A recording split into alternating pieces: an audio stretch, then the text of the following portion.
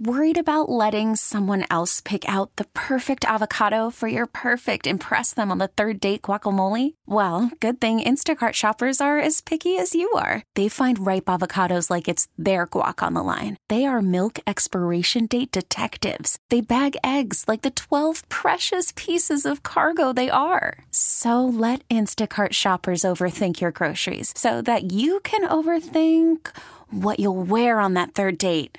Download the Instacart app to get free delivery on your first 3 orders while supplies last. Minimum $10 per order. Additional terms apply. This episode is brought to you by Progressive Insurance. Whether you love true crime or comedy, celebrity interviews or news, you call the shots on what's in your podcast queue. And guess what? Now you can call them on your auto insurance too with the Name Your Price tool from Progressive. It works just the way it sounds. You tell Progressive how much you want to pay for car insurance, and they'll show you coverage options that fit your budget. Get your quote today at Progressive.com to join the over 28 million drivers who trust Progressive. Progressive Casualty Insurance Company and Affiliates. Price and coverage match limited by state law. This is the Dave Glover Show with Dave, Rachel, and Kevin. Sponsored by Michael's Flooring Outlet, the flooring experts. IGotFloor.com. Welcome back, guys. DGS 204. Beautiful day out there.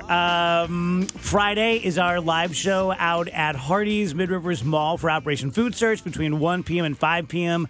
So please come on out. We will be selling 30 brand new DGS shirts for $30. You can pay more than that. Captain Roger Brand got the first one, and he paid a premium for it because that goes to Operation Food Search.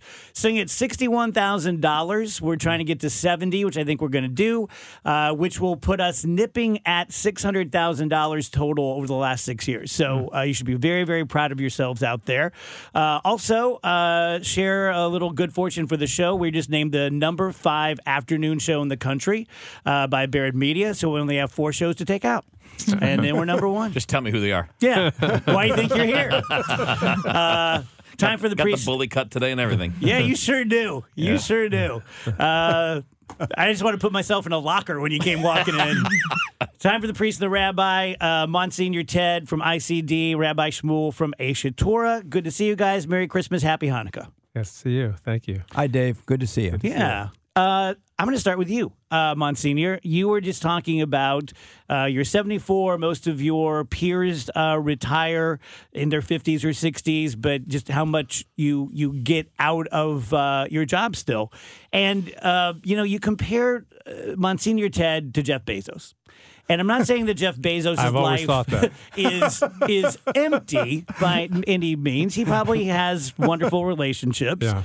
But he's one of the richest guys in the world. Mm-hmm. But you can't compare with all of the, I don't know if you could even begin to count how many people you've touched who've lost someone, who are going through something terrible, who need encouragement, who are celebrating. I mean, and I'm not trying to be a big cliche here, but that compares pretty well with having a giant yacht and private planes. Yeah, it's a lot better. One thing is, what he has is money can buy what I have, money can't buy. Yeah. Right. I'm in my 49th year as a priest, and right, in addition to the things you mentioned, all the years I was in teaching, young people for years, still do. I still go into classrooms everywhere from K to 8, and but going back almost 50 years ago. So, and following, I feel like I describe myself to our congregation now as a priest. We say as a spiritual father. I'm like a spiritual grandfather. So these multi-generational relationships. Yeah, I do. People ask me, ask everybody, ever see the Wonderful Life movie? They go, yeah. I said, well, at the end, what does Brother Harold say to George Bailey? He says, George, you're the richest man in town. Not because people are throwing money at him, but because of the relationships he had from helping people. So we're good friends. You're a fun-loving guy. I think I would have been afraid of you if I were a student. You got a way about you. Well, you know what? The phrase that we use spiritually, we talk about the fear of the Lord. And the fear of the Lord is the scriptures say, is the beginning of wisdom. But not afraid he's going to treat you like Kevin. be tough, be tough and mean to you. Look at that. But be afraid. The idea is there's a respect, and you don't want to offend the person. I could have seen you as a priest. I mean, not My now. uncle is. Yeah. Yeah. My Uncle John. Yeah. He's I think 85 now. I mean, he's retired from having a parish. He used to teach him. He was my French teacher in high school. Yeah. So yeah, it's in our family. Yeah. My aunt was she passed away not long ago, but she was a nun. Mm-hmm. My wife's aunt is a nun. You know, it's not that far off the. Believe it or not, I'm not that far away. Yeah. from that life. Rabbi, how are you? Doing great. How's the community holding up? Thank God. It's not an easy time, but thank God. You know, Hanukkah has been it's been a big. One of the things I think I told you about this, I'm very impressed by, is to just see all the people still continuing to express joy and happiness, and Yeah. you know, you got to feel two feelings at once. I know that it's not like you're in a secret society, but I'm sure that when you are together, you can say things that you can't say if there were people outside of your community there. To the degree that you can share it with us, what are the discussions like within the Jewish community? And of course, you don't know all of them, but in your small corner of the world, what are the discussions like since October 7th? I think a lot of people are shocked by the response to this. I think that I think there's a lot of feeling of like a double standard. You know, that there's one rule for us, and you know, I think like with the college thing, the 3 college presidents, I think people feel like if this had happened to any other group of people, if there was groups of people calling for genocide of blacks on campus, you know, as soon as the George Floyd thing happened, you know, everyone ran out and condemned. So I just think that when it comes to both the war, the Jewish people defending themselves from just a heinous attack, and you know, also just the way that it's been handled by, you know, and things like the college campuses are not the only place, you know, in the media and outlets, that there's a double standard. And so I think they feel kind of, you know, fingered kind of, and that they're just awestruck as to that such a horrible thing could happen, and now you're being criticized for you defending yourself against it. So I think that's the kind of feeling. So to say that the Jewish people have had a tough road to hoe is an understatement, but I said it on the show yesterday, I worry about the future. Yeah. Because I feel like anti-Semitism has gone global. Yes. And it's much more okay now, even if it's just sort of soft anti-Semitism. Mm-hmm. Like, oh, I don't hate the Jews. Right. I just fill in the blank. Right. You know. Right. Yeah, no, it's I think most of the Jewish people kind of feel like this has been there, and it's been under the surface, but it's the people that would want to have said these things in the past are now emboldened. And you're right. So it's you know, who knows what the future holds. You know, I was going to joke with you that it's, you know, if we talk about Hanukkah, it's such a relief to talk about stop talking about the war, but then Hanukkah is about a war. You know, and so this is nothing new, you know, and so, you know, we look at Hanukkah right now and there, you know, you can't help but feel the comparisons that, you know, Hanukkah is about that we rededicated ourselves to our Judaism, that the Greeks tried to pull us away from our Judaism. The word Hanukkah means dedication. That's what it means, which means that's what the holiday is really about. And so what I think a lot of the Jewish people also were, in my circles, are talking about how our response is to be more Jewish, you know, and that's our response. We can't fight, you know, most of us can't fight, you know, we're not going to be on the front lines. As far as the anti-Semitism goes, there's a lot of these things, you know, the President Biden, he just said that, you know, Israel's, you know, losing the war in the world, in the media, and I hate to say it, but I think I don't think there's any way to win that war. I think that's a naive statement. That there's something that we could do differently then we wouldn't lose this war, I think is naive.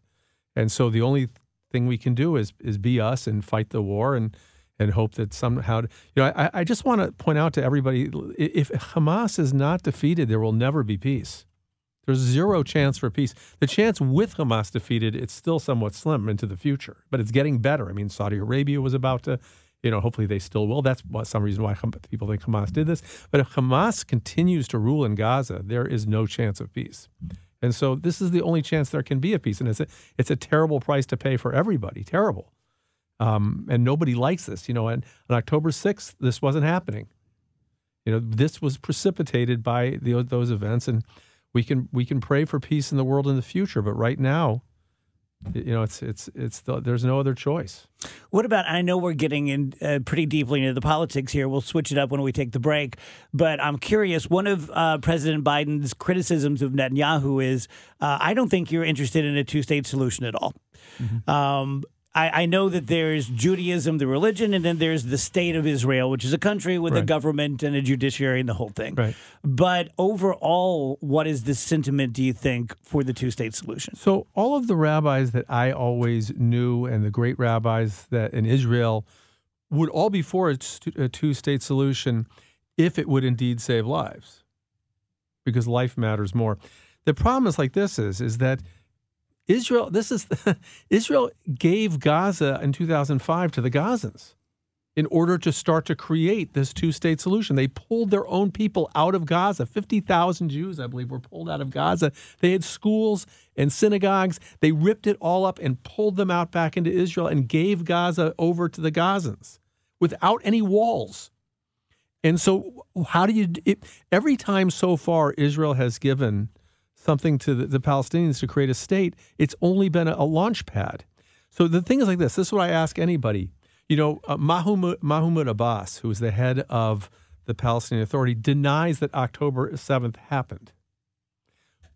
I think the problem with the two-state solution is, who are you going to make peace with?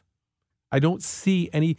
Saying who's going to run a civil society? The West Bank, which is being run by Abbas, is a disaster. I mean, for itself, in its own right, it's a disaster, really. It's not good for Palestinian people. I watched this morning, I can show it to you, I watched a video of Hamas terrorists on top of the aid coming into Gaza. They're standing on top of the trucks with the aid on it, shooting at Gazans who would get close. This is going to be the leadership of Gaza? And so I'm just wondering, okay, a two-state solution, but who do we deal with? Who can we make peace with? Whenever we give them something to say, okay, let's make peace, it turns into war. And so I think if we could make a two-state solution with somebody, if let's say after this is all over, if there can be a Gazan council of people that get together and want to live side by side, so maybe we could start something. Maybe Israel can keep control of security for a while just to make sure that it doesn't turn back. Because I think that Hamas, that anything left, is going to try to kill anybody that tries to become the government. Maybe there's a chance you could put together a council of Gazans who want to live side by side and succeed. They have a wonderful little piece of land there. There's a beautiful beach there. You could build beautiful hotels. There's 2 4-star hotels there. And it could be wonderful. You just have to get at people that don't have a religious need to destroy the state of Israel, and maybe you could have a chance at peace. You guys can always call the show. Hopefully you know that. But especially during like the think tank or priest and rabbi, whether you have an opinion on something that one of the gentlemen say, or you want to take the conversation in a different direction. Worried about letting someone else pick out the perfect avocado for your perfect impress them on the third date guacamole? Well, good thing Instacart shoppers are as picky as you are. They find ripe avocados like it's their guac on the line. They are milk expiration date detectives. They bag eggs like the 12 precious pieces of cargo they are. So let Instacart shoppers overthink your groceries so that you can overthink what you'll wear on that third date. Download the Instacart app to get free delivery on your first 3 orders while supplies last. Minimum $10 per order. Additional terms apply. This episode is brought to you by Progressive Insurance. Whether you love true crime or comedy, celebrity interviews or news, you call the shots on what's in your podcast queue. And guess what? Now you can call them on your auto insurance too with the Name Your Price tool from Progressive. It works just the way it sounds. You tell Progressive how much you want to pay for car insurance, and they'll show you coverage options that fit your budget.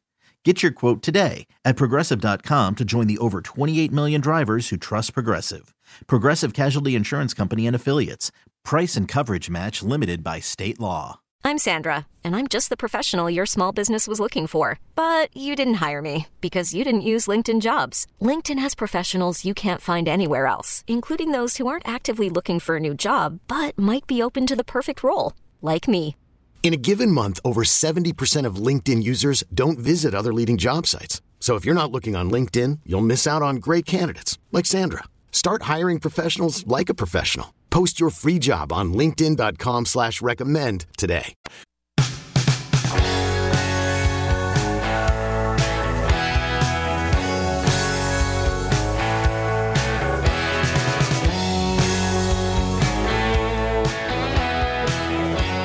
.222 DGS, Priest and the Rabbi. Join us if you would like. So whether you are religious or you're not religious, everyone's living their life and everyone wants to be happy and they want to feel like things are going well and things are moving in the right direction. And whether it's politics or COVID or whatever it is or was, I feel it, and I think most people feel it, that whatever it is, it's almost like there's been a shift. Life feels different. The very texture of space-time just feels different. It feels like we've been demoted somehow. There's a movie, Risk Cutters, where if you commit suicide in the movie, you go back to the same world, but it's 10% worse. And if you do it again, now you're 20% worse. Everything's a little darker, a little danker. And I got to be honest, that's kind of how things feel the last few years.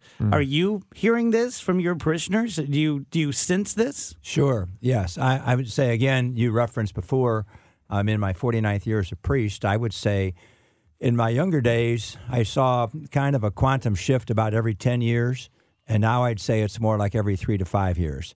I think that has to do, at the heart of it, from my perspective, of course, is there's, what you said, we've been put in some dark world, no common set of values. There's no moral compass upon which people agree. And whether, and of course, in my case, it's connected to Jesus Christ being the Savior, but even people who aren't even religious speak of a moral compass. It would be a common set of agreed upon values. I know on the show before we were on, you were talking about that. Will the center hold? I don't want to get into the political side of it, but just culturally, is there enough unanimity? What I preach from the pulpit is, folks, there's no amount of guns and no amount of laws that's going to keep us safe. Interiorly, in our society, unfortunately, happiness is a goal. We don't teach happiness as a goal. We teach it as a byproduct. Happiness is a byproduct of making good decisions. So what I find in our parish is even people who have incredibly complex lives and have had a black cloud over their heads, if they have that strong inner set of values and moral compass, they're as sad as you and I are about some of the ways the world is going. But it doesn't mean they're still making good daily decisions, and it means basically they're happy. They're happy in a crazy world.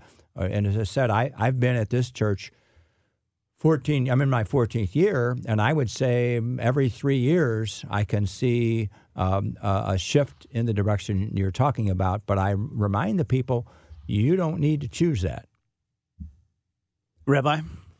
Yeah, I mean, I definitely see that. I'll just share this one idea. I was a person who, I think I've told you in the past, I didn't grow up religious, a religious Jew. And one of the first teachings that I learned when I came to start to study about Judaism was this. There was one of the statements of the rabbis that said, "Who is it that's wealthy? It's the person that's happy with what he has. And who is it that's strong? It's the person that can control himself. Who is it that's wise? It's the person who learns from every man. And who is it that's honored? It's the person that honors everybody else." And what I thought about that statement is that what basically we're being taught is that everything that a human being wants in life, they already have. It's inside us already. Everyone thinks, well, if I'd go out there, you mentioned Jeff Bezos. We all think like if we'd go out and get that money, then I'd be a happy person. If I want to be strong, so I got to there's something external I need to get to that will give me that. I want to be all these things that we want to be. I think we're living in a society that, as was mentioned, is missing a lot of the values that we all grew up on. I always mentioned when I was a kid, I watched All in the Family and MASH as a child on television. Probably you did too. And before that, the reruns were Father Knows Best. The shows today are basically Father's an Idiot. And so I think we've lost a lot of that. It kind of went skidded downhill from having that strong family, that respect for our parents, that the teachings. I always tell people that there really there shouldn't be this idea of having a generation gap, because when you respect the parents and that the parents have what to give, when you look at your parents as a dinosaur, it means that they're not teaching you, you're not getting the values from them, looking up to them, which is the way that it always was. And so we need to teach, and we need to go back to our core values of understanding that the things that we want, as was mentioned, there's much more important things. I'm not dissing the idea of becoming wealthy. If that's what a person wants to do, that's fine. And if you produce good things and people purchase them, and you've done something good for the society, given a product that people want, great. But we need to realize that the strength is inside us, to behave like a mensch, like a human being. That's already inside us. We have to take that, and we have to go back to that, And we see so much behavior that's just, yes, the society clearly, to me, has taken a step backward, and I'm hopeful that somehow, we've come back from. We had a civil war in this country, so you wonder, we've had terrible times. The hope is that there can be some kind of, reversal. Well, thank you guys for another great year. Appreciate it. Thank you. Wish you both well, your congregations, and Merry Christmas, Happy Hanukkah, all the best. All the best to you. All right. Thank you, Dave. See you in Merry Christmas to you. 2024. Odyssey is giving you a chance to win a trip to London to see Taylor Swift at the Eras Tour. It's Tay in the UK. Hey, it's Taylor. Just download the free Odyssey app, log in and listen to a participating station for a minimum of 60 minutes to get your daily entry. And you could win a chance to fly off to London with 3 friends and see Taylor. I can't wait to see you at the Eras Tour in London. For more, go to odyssey.com/Taylor. Tay in the UK. It's on the Odyssey app. Thanks to Republic Records. This is a national contest.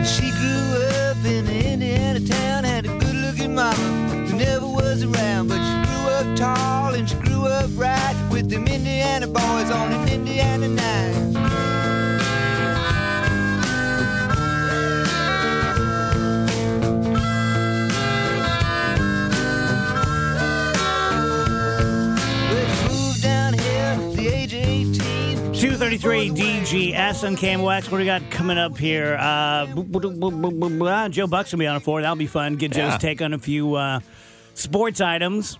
This one hit me the wrong way. Things that your Amazon driver doesn't appreciate you ordering. Kitty litter, dog food, and bottled water because they're so heavy. Aw. Now, you're right. I feel for people. Your dad was with UPS, My right? dad was a UPS driver for a long time. I'm not going to shed any tears. But it's what you do. Right. It's what you do. I mean, don't get me wrong. I know that sucks, and I'm sure it sucks really bad when it's like 100 degrees out and you're hauling stuff. But, I mean, I've had hard physical jobs before. It's part of the deal, right? Have you guys ever seen, like, any behind-the-scenes content of an Amazon truck or anything? A few. It's very interesting the way I guess other people load the truck for the drivers, Yeah. and it's loaded in this very specific way. Mm-hmm. And That's how they do it at UPS, too. Yeah. Totally different people doing it. fascinating stuff. I mean, I definitely feel for, like, especially if it's like a tiny woman, female, or tiny woman, female. What am I talking about? Like a small person, like, lugging all this heavy stuff. I get it. But then, yeah, I mean, it's available on Amazon to be shipped for a reason. So people are obviously going to do it. Yeah. It's just part of the deal, right? I mean, and also, they're not shipping like a 200-pound set of dumbbells. Everybody can carry a case of water or a bag of dog food or whatever. I mean, again, it's not fun. I get it, but I mean, it's delivery. I mean, It does make you wonder about the protocol, because you can order couches and stuff off of Amazon. I wonder if that's just like a whole separate they must, department. yeah, they must. Hey, Rach, let's play the Hunter Biden sound. Rach has a take on this. So Hunter Biden, my understanding is that he is supposed to do a deposition for the House, and he has said, I would be happy to. In fact, I will do it today, right now. We can start right now. Give me 15 minutes to straighten my tie. But I want to do it in public. I don't want one of these behind the doors, behind the scenes things. I want everyone to hear what's going on here. And so he did a press conference and said this, among other things. And in the depths of my addiction, I was extremely irresponsible with my finances.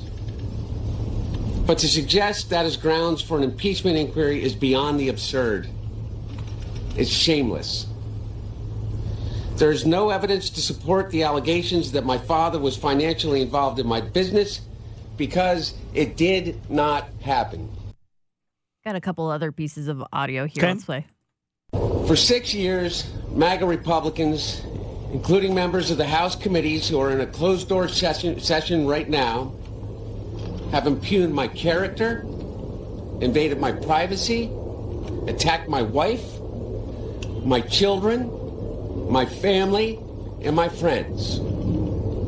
They have ridiculed my struggle with addiction, they have belittled my recovery, and they have tried to dehumanize me, all to embarrass and damage my father, who has devoted his entire public life to service.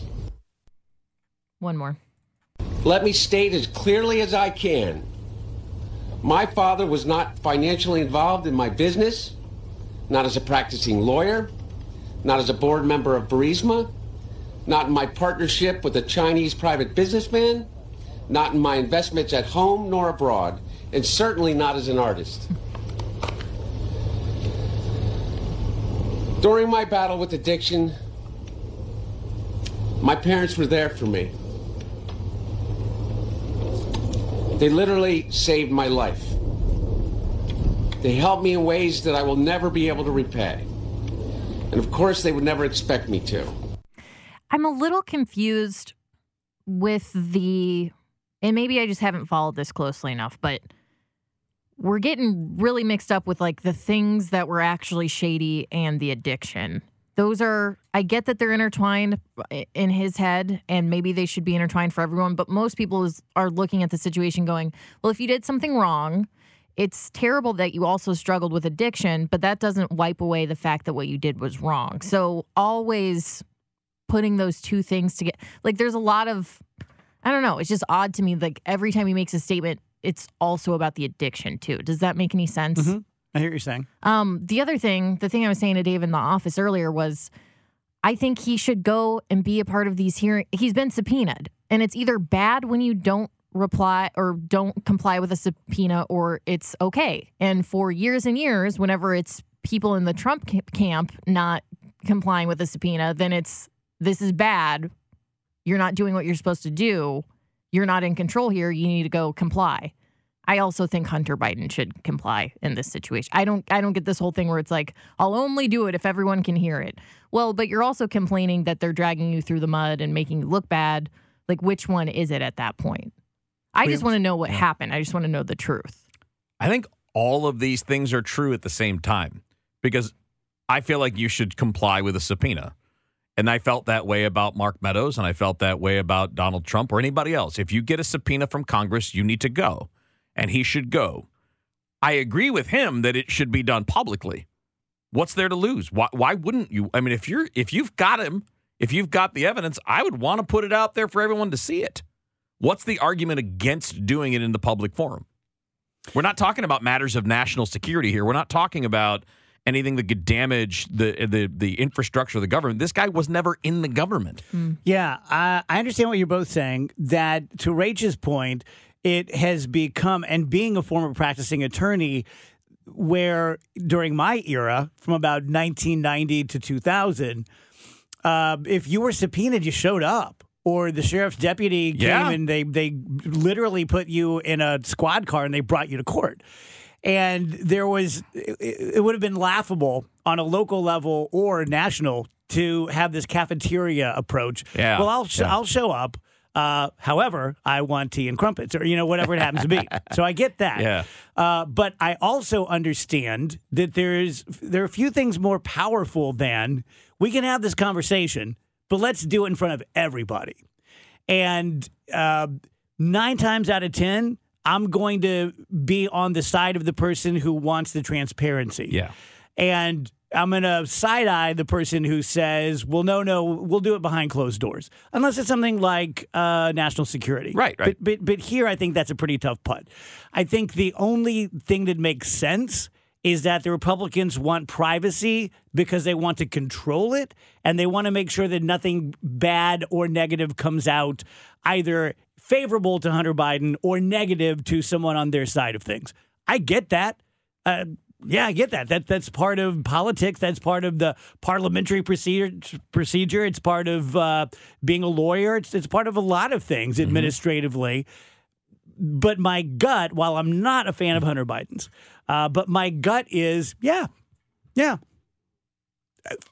Rachel's point, comply. Yes, 100%. But also it makes the other side look pretty bad when they're, no, we don't want this out in public. The not complying thing, there are a bunch of people who don't do it. But I look at the situation and I go, oh, you think you don't have to obey the rules because you're the president's son. That's what it really comes across as. Especially when you're talking about, he was certainly never involved with me as an artiste. Like, come on, Hunter, what's going on here? Like, I'm just not a fan of his.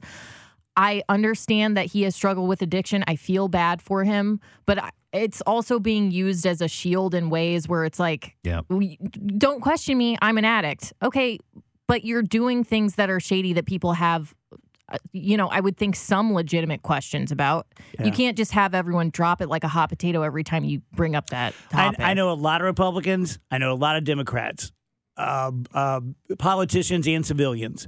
I don't know a single person who I would say is carrying any water for the Bidens. I don't know a single politician, Politico like Michael Kelly or John Hancock, or just friends who are protecting the Bidens.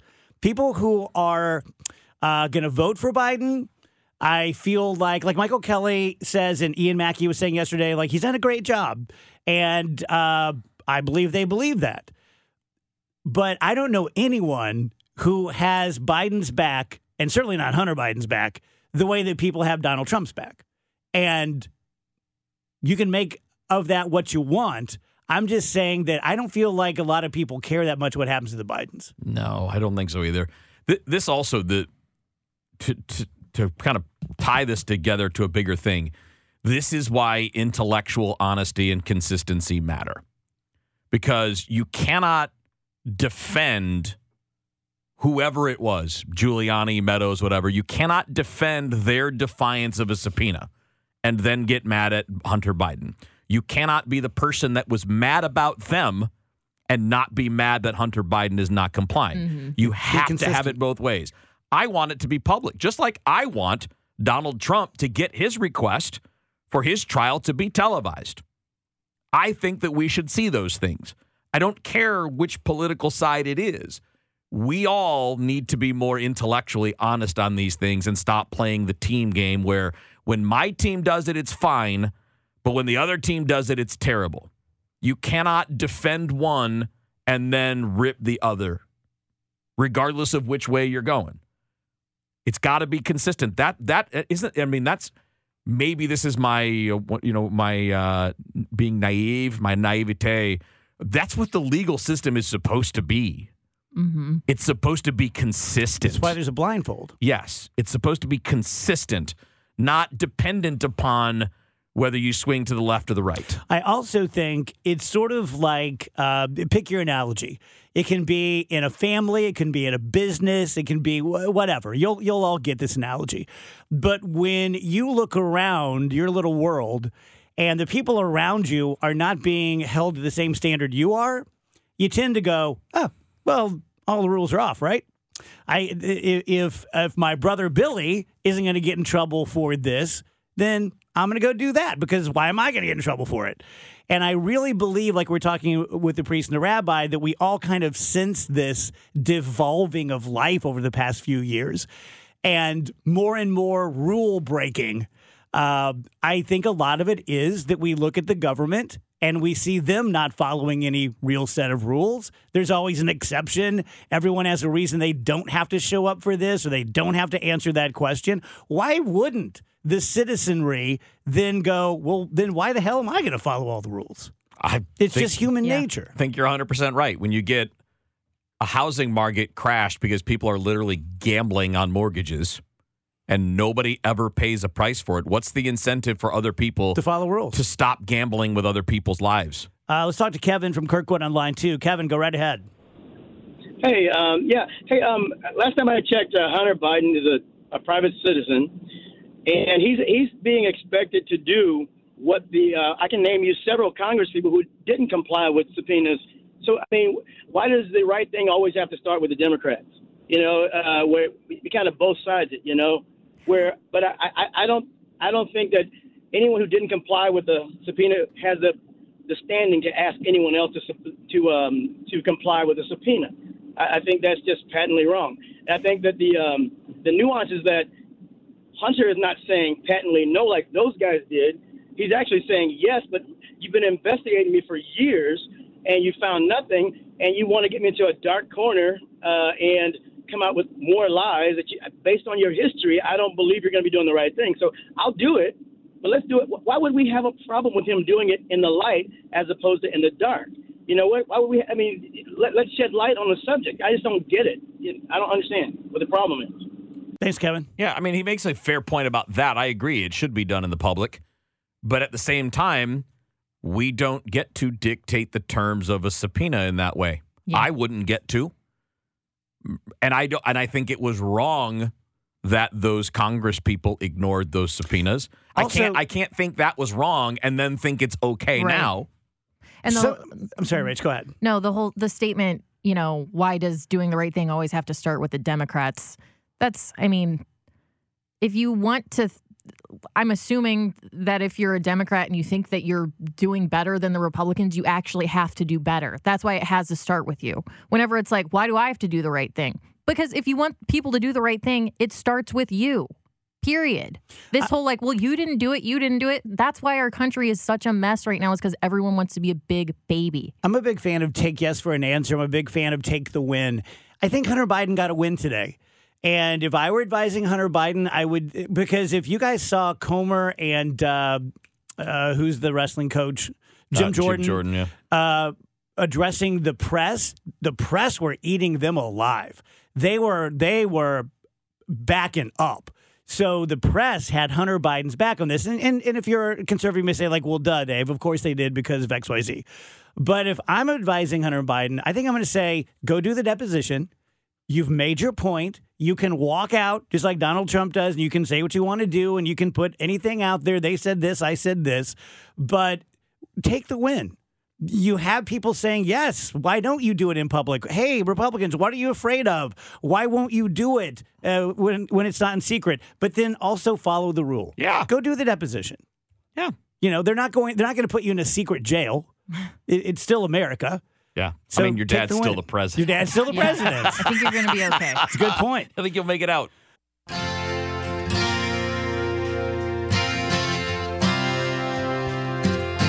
Basketball questions for my sports guy. Draymond Green. Bad guy, just got over his skis, and then LeBron James' son. Would we care about him if he wasn't LeBron James' son? He's pretty good. Okay. I mean, he's not ranked as a potential first-round draft pick because of his name. He's a talented player. He's not LeBron talent. But, I mean, he's playing at USC for a reason. They're not going to put you on the roster and play you just because of who you are. You got to be good enough. And he's really good. He's not LeBron James, but if he's projected as a first-round pick, that's legit. You're a legitimately good player. Is the NBA Draymond Green what he did? Punching the other guy. He says I didn't do it on purpose. It just kind of my fist hit him in the face. Is the NBA kind of losing control? I don't think so. I mean, there've always been these guys, right? I mean, Draymond Green is kind of Dennis Rodman light. Mm-hmm. He's not as crazy as Rodman. He's not involved as many things as Rodman got himself into. But it's the same idea. These guys have always kind of existed. It's a sport where that stuff stands out. And the NBA loves drama. They all fight on social media. Not all, but they're very vocal about who they like and who they don't. They're not afraid to share it. It's just part of that NBA. I don't want to say culture because that's not the right word, because it's a part of the environment, not just amongst the players, but the fan base. Fans love it. Yeah. It's just it's the reality TV of pro sports. Which, by the way, they've been doing since Bird and Magic. And yeah, I mean, look, it's worked, right? I mean, those guys weren't as dramatic in terms of causing controversy, but there's always something. There's always been a back and forth. There's always been a clash of styles, and it works for the league. Yeah. This episode is brought to you by Progressive Insurance. Whether you love true crime or comedy, celebrity interviews or news, you call the shots on what's in your podcast queue. And guess what? Now you can call them on your auto insurance too with the Name Your Price tool from Progressive. It works just the way it sounds. You tell Progressive how much you want to pay for car insurance, and they'll show you coverage options that fit your budget. Get your quote today at Progressive.com to join the over 28 million drivers who trust Progressive. Progressive Casualty Insurance Company and Affiliates. Price and coverage match limited by state law. Odyssey is giving you a chance to win a trip to London to see Taylor Swift at the Eras Tour. It's Tay in the UK. Hey, it's Taylor. Just download the free Odyssey app, log in and listen to a participating station for a minimum of 60 minutes to get your daily entry. And you could win a chance to fly off to London with 3 friends and see Taylor. I can't wait to see you at the Eras Tour in London. For more, go to odyssey.com/Taylor. Tay in the UK. It's on the Odyssey app. Thanks to Republic Records. This is a national contest.